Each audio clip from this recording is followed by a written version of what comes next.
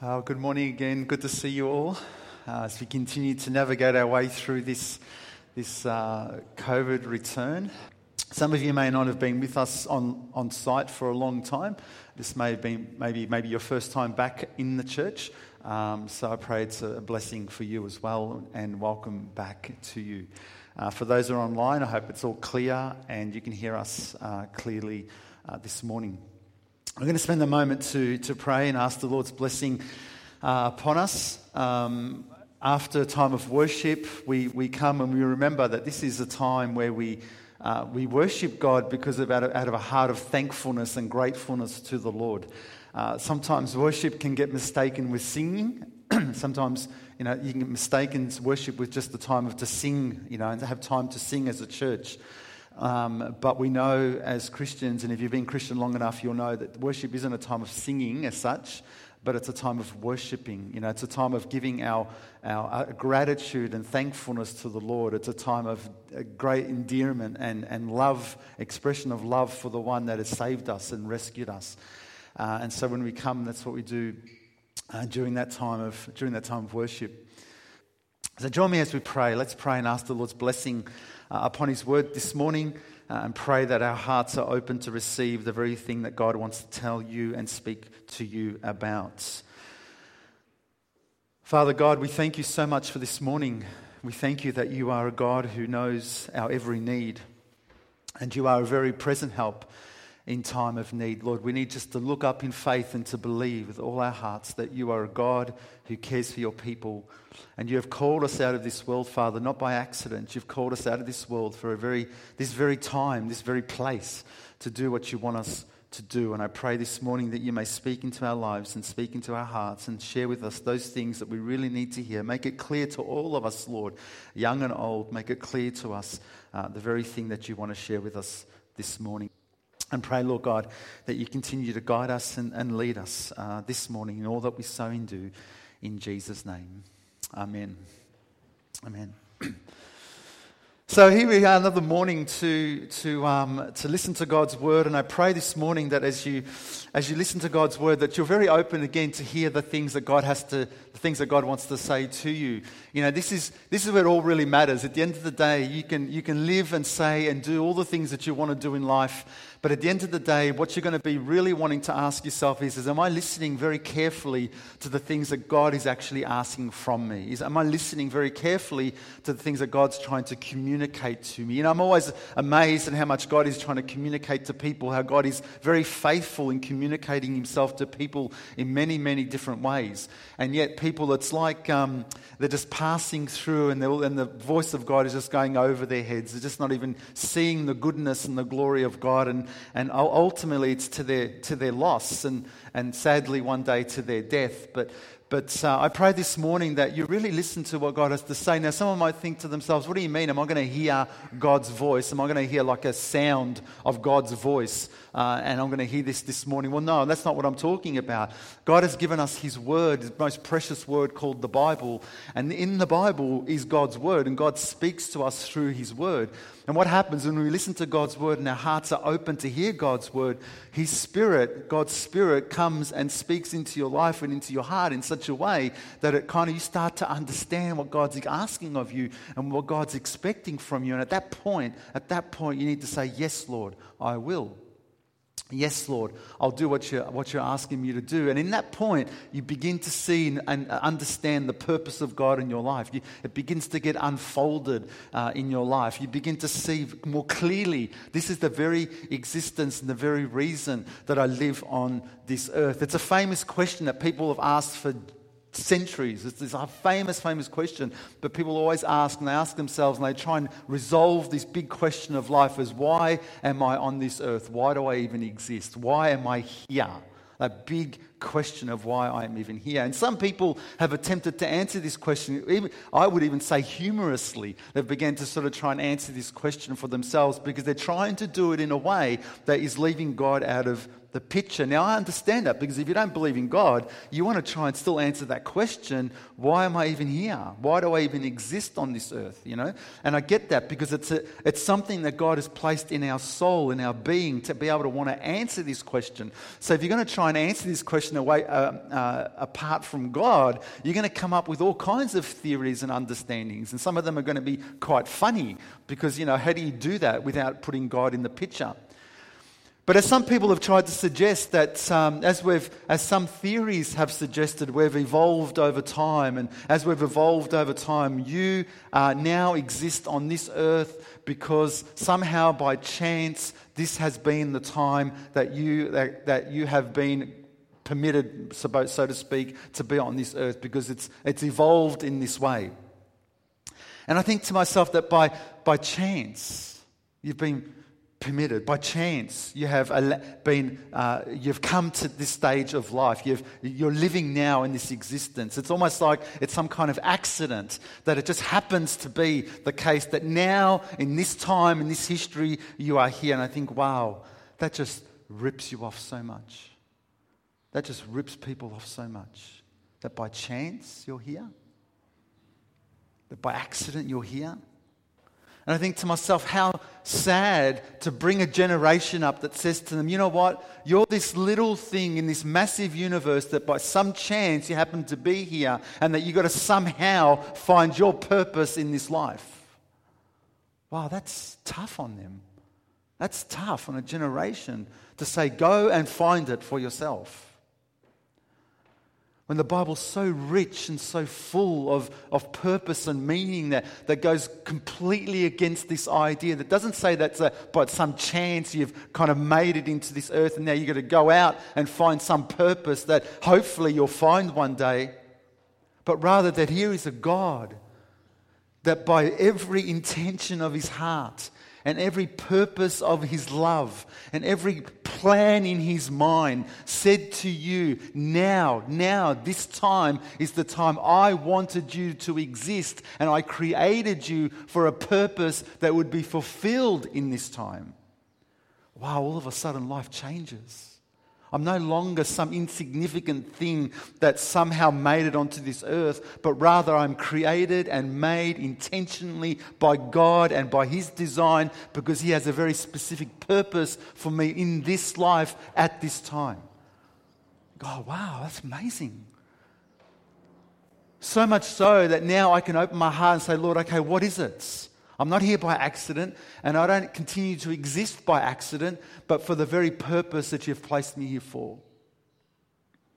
And so all of a sudden I have this responsibility and this joy and this privilege to find it, to come close to it, to touch it, and to be completely and greatly fulfilled by it. Because now God is at the center of it, and no longer myself. No longer am I trying to unravel like some sort of a quiz as to what life's purpose is. But God has made it very clear for me.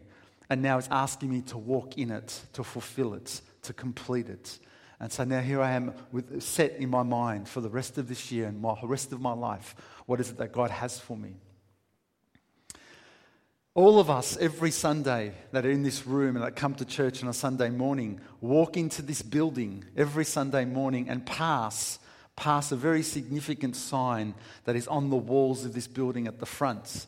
And I wonder how many people actually see that sign at the wall at the front, or they just see a red brick building, or do they see on the left-hand side as you walk in a very significant sign that is in somewhat the identity of why we exist on this earth and the very purpose that God has continued to allow us to be on this earth. It was plastered there, it was built into the wall there back in 1925, and it still is relevant today.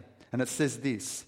It doesn't say for we exist, but the purpose, it says this: for the glory of God and for the helping of man. For the glory of God and for the helping of man. And I believe they are two beautiful things that as Christians, as followers of the Lord Jesus Christ, that we continue to find ultimate purpose in these two very profound statements, that we live for the glory of God and for the helping of man. Didn't Jesus say that to first love God and then to love your neighbor as yourself? And all scattered throughout all of the scriptures, if you look through all of the scriptures, you're going to see these themes repeated again and again and again throughout all of the scriptures, that the people of God who are called out of this world, out of a place of darkness into a place of light, have found their life and their existence being called to live for the glory of God. and are called not to live no longer for themselves in some kind of selfish capacity, but rather for the helping of others. And I find when we come to this place where we are able to say to ourselves, when we can align our own desires to the desire in the heart of God, we find great fulfillment in life. Rather than playing around with things that we think are meaningful, only to find as we get older that what was this? This was kind of useless in life. It's like, those toys, those little toys that you go to Bunnings or other stores, and they're like little toys where they pretend to be the real tool. And people buy them for their children, like little pretend lawnmowers or drills or spanners. And they buy them for their children because it's kind of nice because, as mum or dad's working on something, they've got their little pretend lawnmower. And these little pretend tools that are being played with all the time, they're fantastic and they're lovely and they're exciting and they're new and they're novel for the child. Until one day you look back and you think to yourself, but they're still toys.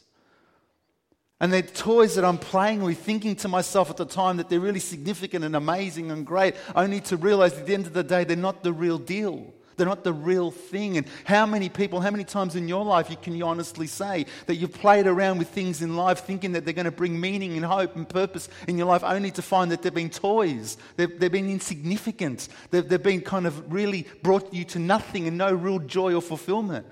Only to find that this is really the time where there's a step up and say, hang on, I want the real deal. I want the real thing. It's time for me to grab hold of the things that are real and make real difference in life. And the Lord Jesus Christ says, come, let me show you what that is. The Lord Jesus had something really significant on his earth. He said this, when the disciples were talking to him and they'd gone to get him food and they were urging him to eat, because they wanted to give him food to eat. And he said to them something very significant. He says, my food is to do the will of him who sent me. In other words, he's saying to them, my reason for existence, my purpose, my whole life goal, the thing that sustains me, the thing that keeps me going is to do the will of him that sent me. And that's really significant because I believe this is the same heart and the same attitude that every person who exists should have on this earth. It's the same heart as the Lord Jesus Christ that says, you know what, I tell you what my food is. I tell you what my appetite is. I tell you that the very thing that sustains me in life is this. It's to do the will of God who sent me. To do the will of God who created me. It's to do the will of God who placed me on this earth. And the very thing that's going to keep me eating in life and sustained in life is this very purpose. What happens is this though. You start munching on other things, other appetites, other loves, other interests. And all of a sudden you find this. Christian, I'm talking to you as well. All of a sudden you find this. You lose an appetite for the things of God. Because you're full. The toys are working. They're satisfying for a moment. And you've lost sight of the big picture of your very existence. All of a sudden you've brought yourself back. You've lowered yourself back to a place where you're here by chance. To munch on as much as you can, as quickly as you can, before you go. And God wants to remind us this morning, come back to the food that really matters. Have an appetite that really matters. My food is to do the will of him that sent me. Jesus said this, that where your treasure is, that's where your heart will be also. And if your treasure is on all the earthly things in life, trying to get as much as you can, stash them in the bag of this world, the bag of life as quickly as you can, you're going to lose sight. And that's where your heart is going to be. You're going to lose sight of this big picture and this big purpose that God has called you to. So if you like, let's change our diet.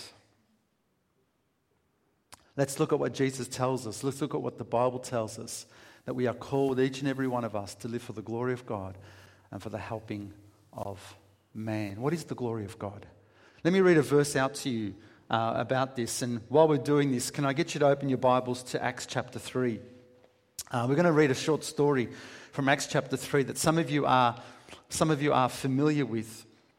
And I want to share how this story in Acts chapter 3 is a beautiful picture of how God has called us to live for His glory and for the helping of other people. To be able to step out of a selfish lifestyle, if you like, and into a lifestyle that is full of Christ and full of His purpose for us. But when it comes to the glory of God, I want us to understand some things here.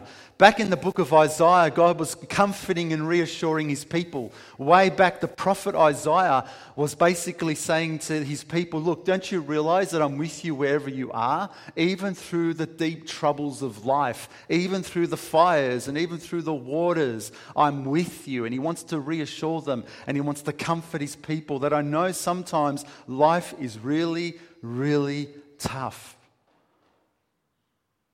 Now, if you're anything like me, and I'm sure you are, you've had moments in life, perhaps seasons in life, perhaps longer than you've wanted, where life has been really, really tough. And God is reminding His people, even through those waters, you won't be drowned. Even through those fires, you will not be burned. And then He says something to them soon after that. He says this to them: everyone who was called by my name, whom I created for my glory, whom I formed and made. Now listen to the voice of God and what He's trying to say to His people. Do you understand something here? I called you by my name and I created you for my glory. In other words, the way I've actually designed and wired you is so that you would go off and live for my glory. You would go off and live in a way that would show people in this world just how great and amazing and awesome and wonderful I am. You'd go off and live in a way that honors my name and honors my word, in a way that goes against the crowd of this life and shows them still that God lives and God reigns and God is good. Because I created you for this purpose. I created you not to live for your own glory and for your own kingdom and for your own life and hoping that you would get as much as you can out of this life, because at the end of the day, that's all going to be futile and come to an end. But I've created you for one specific reason, that I created you for my glory. And I think that's a fair deal. If God created, then God's entitled to say what He's created for. He says, I created you for my glory, and I created, He says, whom I formed you, and I made.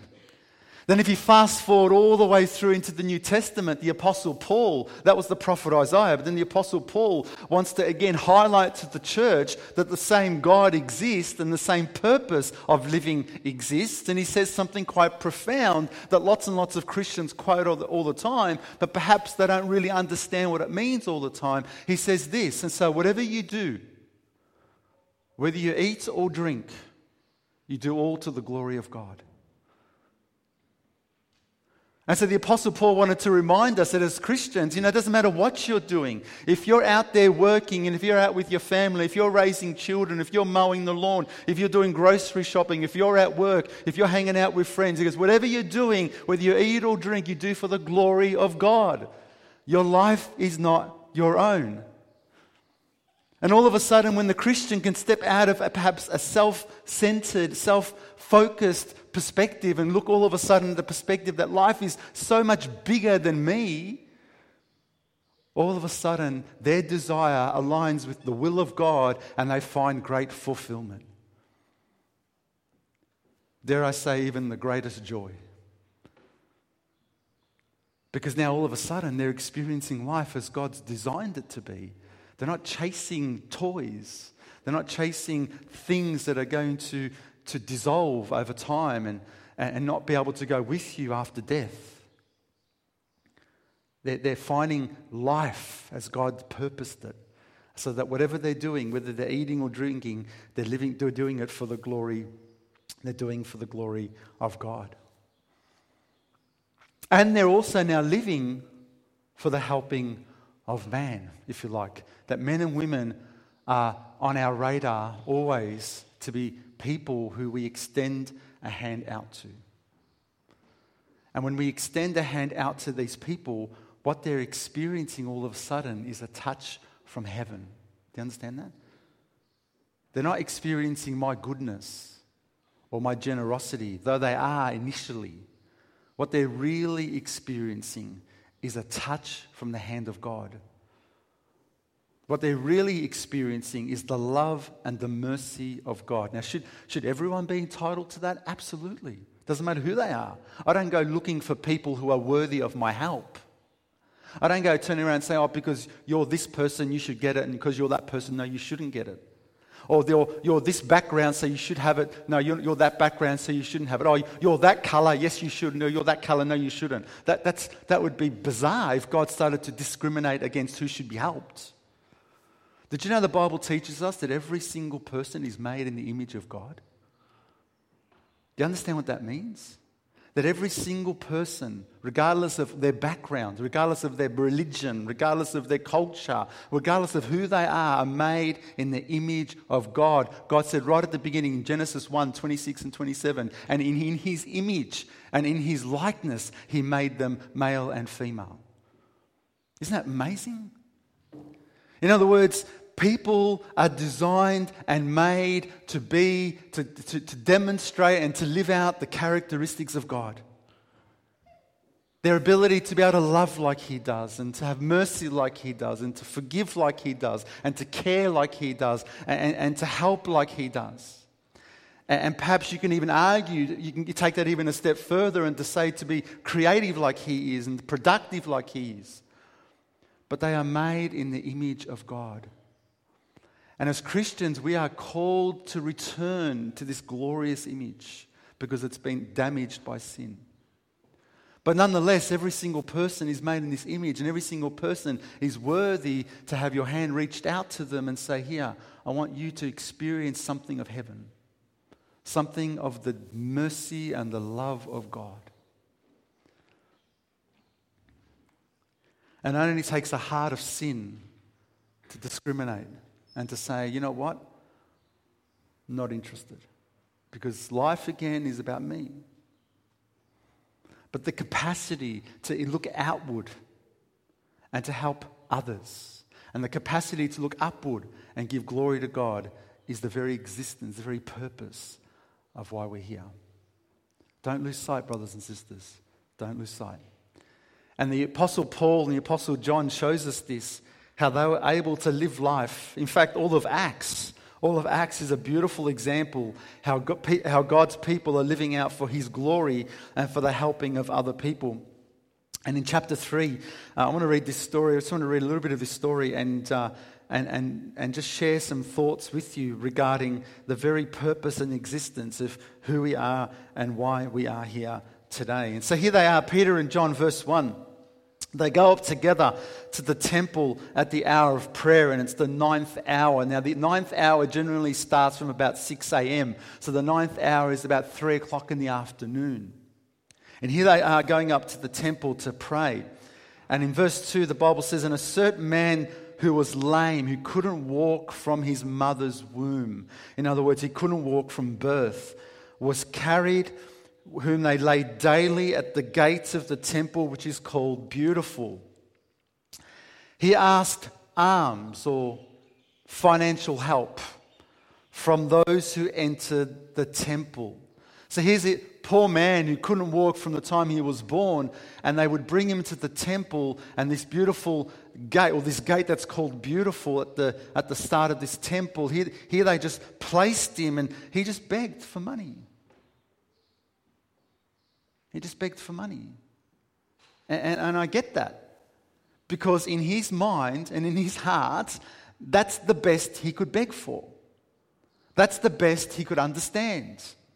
All he could really understand in life is, I can't walk and I want to be able to get some help. And in his mind, he'd got to a place in life where he thought to himself that this is the best I can actually ask for. What else can I really ask for? No one's going to make me better. No one's going to heal my legs. And so he'd reached a point where the best thing he could ask people for was money. Because he needed to get through in life. He couldn't work. Perhaps he was kind of a bit of an outcast because of who he was. And so he needed something very practical. He needed money. And I was thinking to myself, this man had got himself to a place in life where what he thought was the best he could ask for brought him to a place where that's all he asked for. And I was thinking to this world today, and many people who live in this world today, and how really they've thought to themselves, because they think of life as being so much about themselves, they don't understand anymore that life is far greater than just their circumstances. And so when they ask for help, they're no longer looking up to a God who's able to ask for help, able to deliver them, because they no longer believe this is even possible. They've limited their whole capacity and their ability to be really helped the way they can be helped because they fail to believe. Now, I need some help. So can you help me feel better? I need some help so you can help me communicate better. I need some help so you can help me kind of have more motivation in life. And they ask for help in ways that are so limited to this earth that they don't realize that they need to look up and see there is something far greater than what they're asking for, and that is a touch from God himself. So they just work through life hoping to survive, getting help where they can get it. And I don't blame this man, because he got to the place in life where this was where he was at. But the beautiful thing for this man is he came across two disciples who saw life very, very differently, who saw life was not lived so limited by these things, but is able to be lived out through the eyes and the heart of God himself. And to be able to look upon this man and say, wow, we see your condition, but God has something far greater for you. Aren't we grateful that these are how the disciples lived? Isn't this something we ought to be grateful for? That these men and women gave their lives for the purpose of Christ the way they were called to give it. I don't know what's happened over the generations, but something's happened. All of a sudden, over the generations, when Christianity, when faith was lived out as it was ought to be lived, in other words, you give your life to Jesus Christ and you give everything about your life for him. And all of a sudden, over the generations, faith has become something that has been tailored to suit our needs. All of a sudden, it's become a fashion of some kind. A designer label of some kind. It's become around what we want it to be. It's become a convenient faith. In other words, I will give my life to Jesus in the areas that are most convenient. And all of a sudden, Christianity has been defined or has been watered down to this thing that is of convenience for us. In other words, if it touches an area of our life that is too sensitive or too difficult to give up or to surrender to God, then we leave it alone.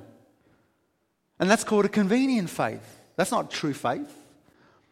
But when God calls us, he calls us and calls us in everything of our lives to give over to him, even when it's not convenient, even when it doesn't feel good. Because what God is calling us to is to live outside of ourselves and into the purpose that he's brought us on this earth for. And we're so limited, we're so short-sighted when we see our lives simply about our own breath and what we do and what we earn and who we are and our reputation. And we see we're so short-sighted in these things that are going to rob us of life and eventually destroy us at death. So thank God these disciples were able to look way beyond who they were. They used to be fishermen. Just going about their life catching fish. This was their profession. This was their whole career. This is what they saw life was. I'm just going to catch fish all my life. And all of a sudden, here they are at the temple, at the gate called Beautiful, speaking to a man who couldn't walk from birth, about to give him life. Wow. Because all of a sudden, they tapped into truly why they were here. And do you know what you see from that? You see a people filled with wonder and amazement. And so look, and this man begs him, I think it's verse 3. Verse 3. And seeing Peter and John about to go into the temple, he asks for money. Verse 4, and fixing his eyes on him, with John, and Peter, they said, "Look at us."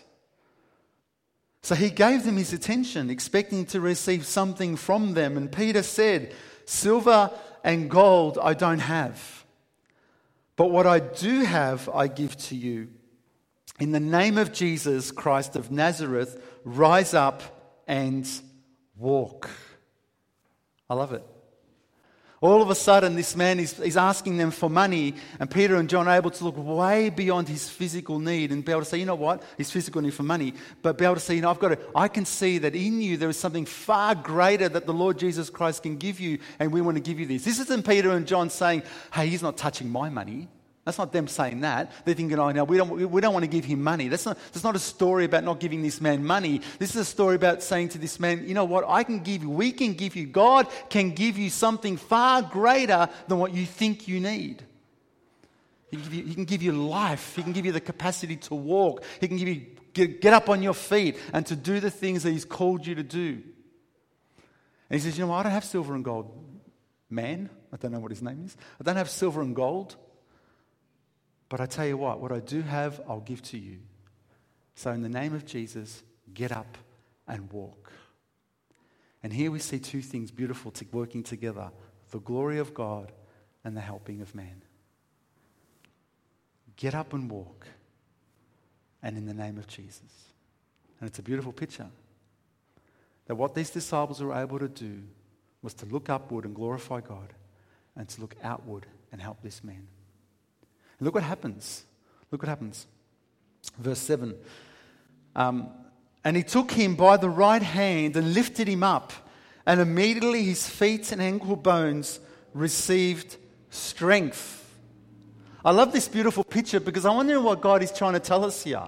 And you may take different things from this, but I want you to picture something in this story. What happens is God does a miracle in this man's life. God does a miracle in this man's feet, and he's able to give him strength in his feet, strength in his ankles, that he's able to get up. But who grabs him? Peter or John put out their hand and they lift him up. And I love this. It's a beautiful picture. Again, I wonder, why does God give us these details? Why does God want to give us these beautiful details where the disciples are saying to him, come on, get up. And they grab him by the hand and they help him out, get him on his feet, and God does a beautiful miracle in his life. Because again, I think what God is trying to tell us wonderfully is that I will do the great work through you, but let them touch the hand of God. Let them experience a touch from heaven through you. Go and be the hands and feet of Jesus. Go and lift them up in time of need, but go and do it to the glory of God. And watch me work miracles through these experiences. Am I talking about people getting their health back? Whatever God wills. I'm not specifically focused on that. But more importantly, in all the physical needs that people have, we are called to give when we can, and we have the capacity, and everyone's going to have a different capacity to give it different ways. But at the end of the day, we need to remember, in whatever capacity we give to others and show them a bit of the touch, a heart from heaven, we need to remember that their deepest need is a spiritual one. Their need for Christ.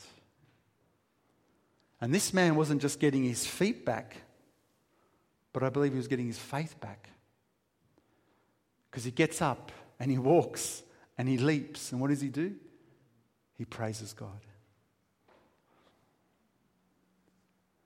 And so what John and Peter were able to do here was to live out the purpose that God had for them, because they were glorifying God and they were out helping man. Verse 8. So he leapt. He leaping up and stood and walked and entered into the temple with them, walking, leaping, praising God. And all the people saw him walking and praising God. And they knew that it was he who sat begging alms at the beautiful gate of the temple. And they were filled with wonder and amazement at what had happened to him. So here they were, working the miracles of God because they were able to see life beyond themselves. And they were able to help this man, yes, physically, but they were able to help this man with his deep need spiritually. And people came and they were filled with amazement and wonder. How is this even possible? Because it's the touch of God. It's the hand of God. Through who? Well, through ordinary men, fishermen, because they're not anything special. They're not looking to somehow get the applause of men. They're not waiting to somehow become better at what they do. They just trusted God. And in trusting God, they were able to fulfill this great purpose that God had for them in life. They, brothers and sisters, could look up and glorify God, and they could look out and find they were helping man. They could get their eyes off life as being all about them. And this is where life begins. Oh, the work didn't stop. It's beautiful. It just kept going. Now, as the lame man who was healed held on to Peter and John, all the people ran together to them into the porch, which is called Solomon's, greatly amazed. And you notice what's going on here. I love this picture. Because here they were, people are running, and the man who's now been healed is holding on to them. You get this image? He's holding on. It's like he continues to get the help of God's people. He's holding on. He's just got himself healed, but he's not quite ready to let go. And that's okay. He's holding on. He's experiencing life as it starts in Christ, if you like. And then Peter is able to share the wonderful news of Jesus. And I want to finish with this. He shares this wonderful news, and he says this to the people. So when Peter saw it, verse 12, he responded to the people, "Men of Israel, why do you marvel? Why are you surprised at this? Or why do you look so intently at us as though by our own power or godliness we made this man walk?" Well, why are you looking at us as like we're something special? We're just doing what God's asking us to do. We're just walking in the purpose of God. We're just being faithful to Him, taking our eyes off ourselves and doing what He's asked us to do. He goes, why are you looking at us as if like we're special? The God of Abraham and Isaac and Jacob, the God of our fathers who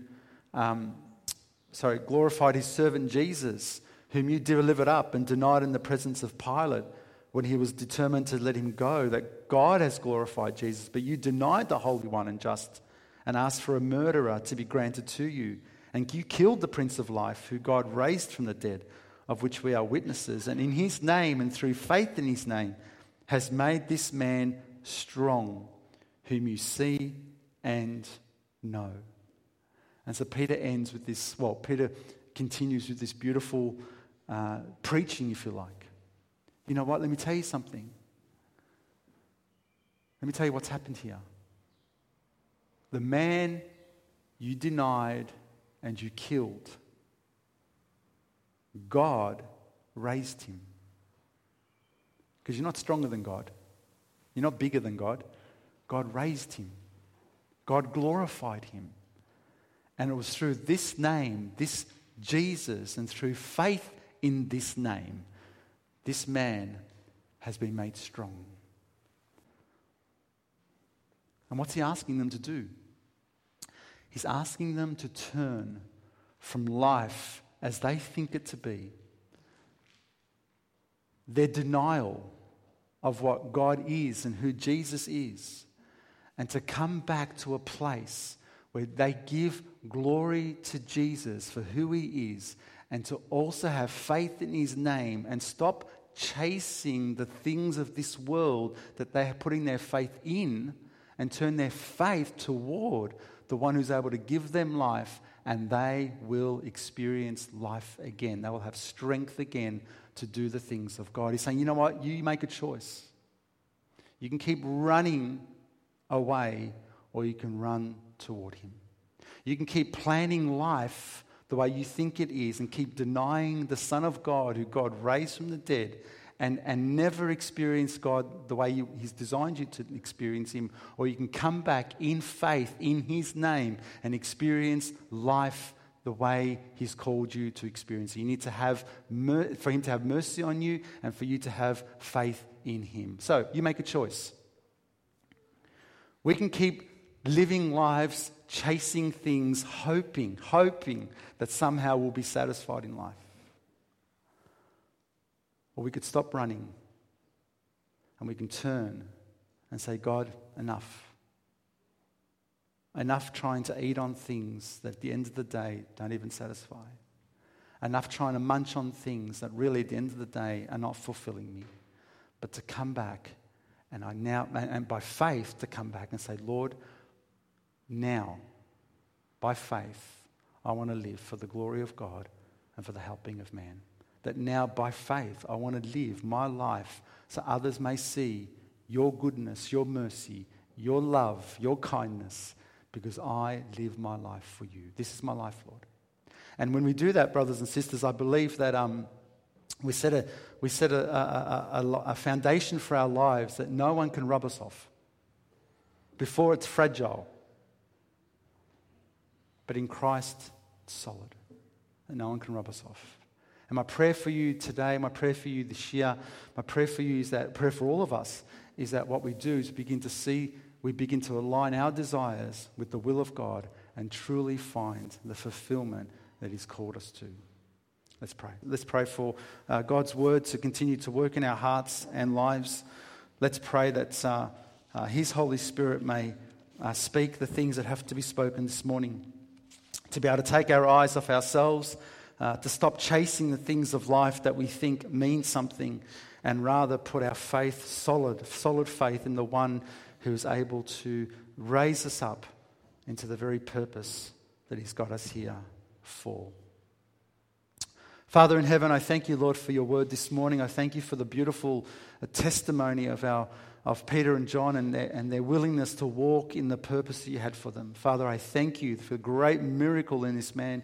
And I thank you, Lord, that he was able to experience a touch from heaven. Father, I pray that our whole lives may be lived solely for your glory and always for the helping of others, Father. They may see you and that their hearts may be drawn to you, that their lives may be found in you, that they may find mercy from you and forgiveness from you, and to know you and to know you well. So, Father, I pray, send us out as your people in this way for your glory. We pray in Jesus' name.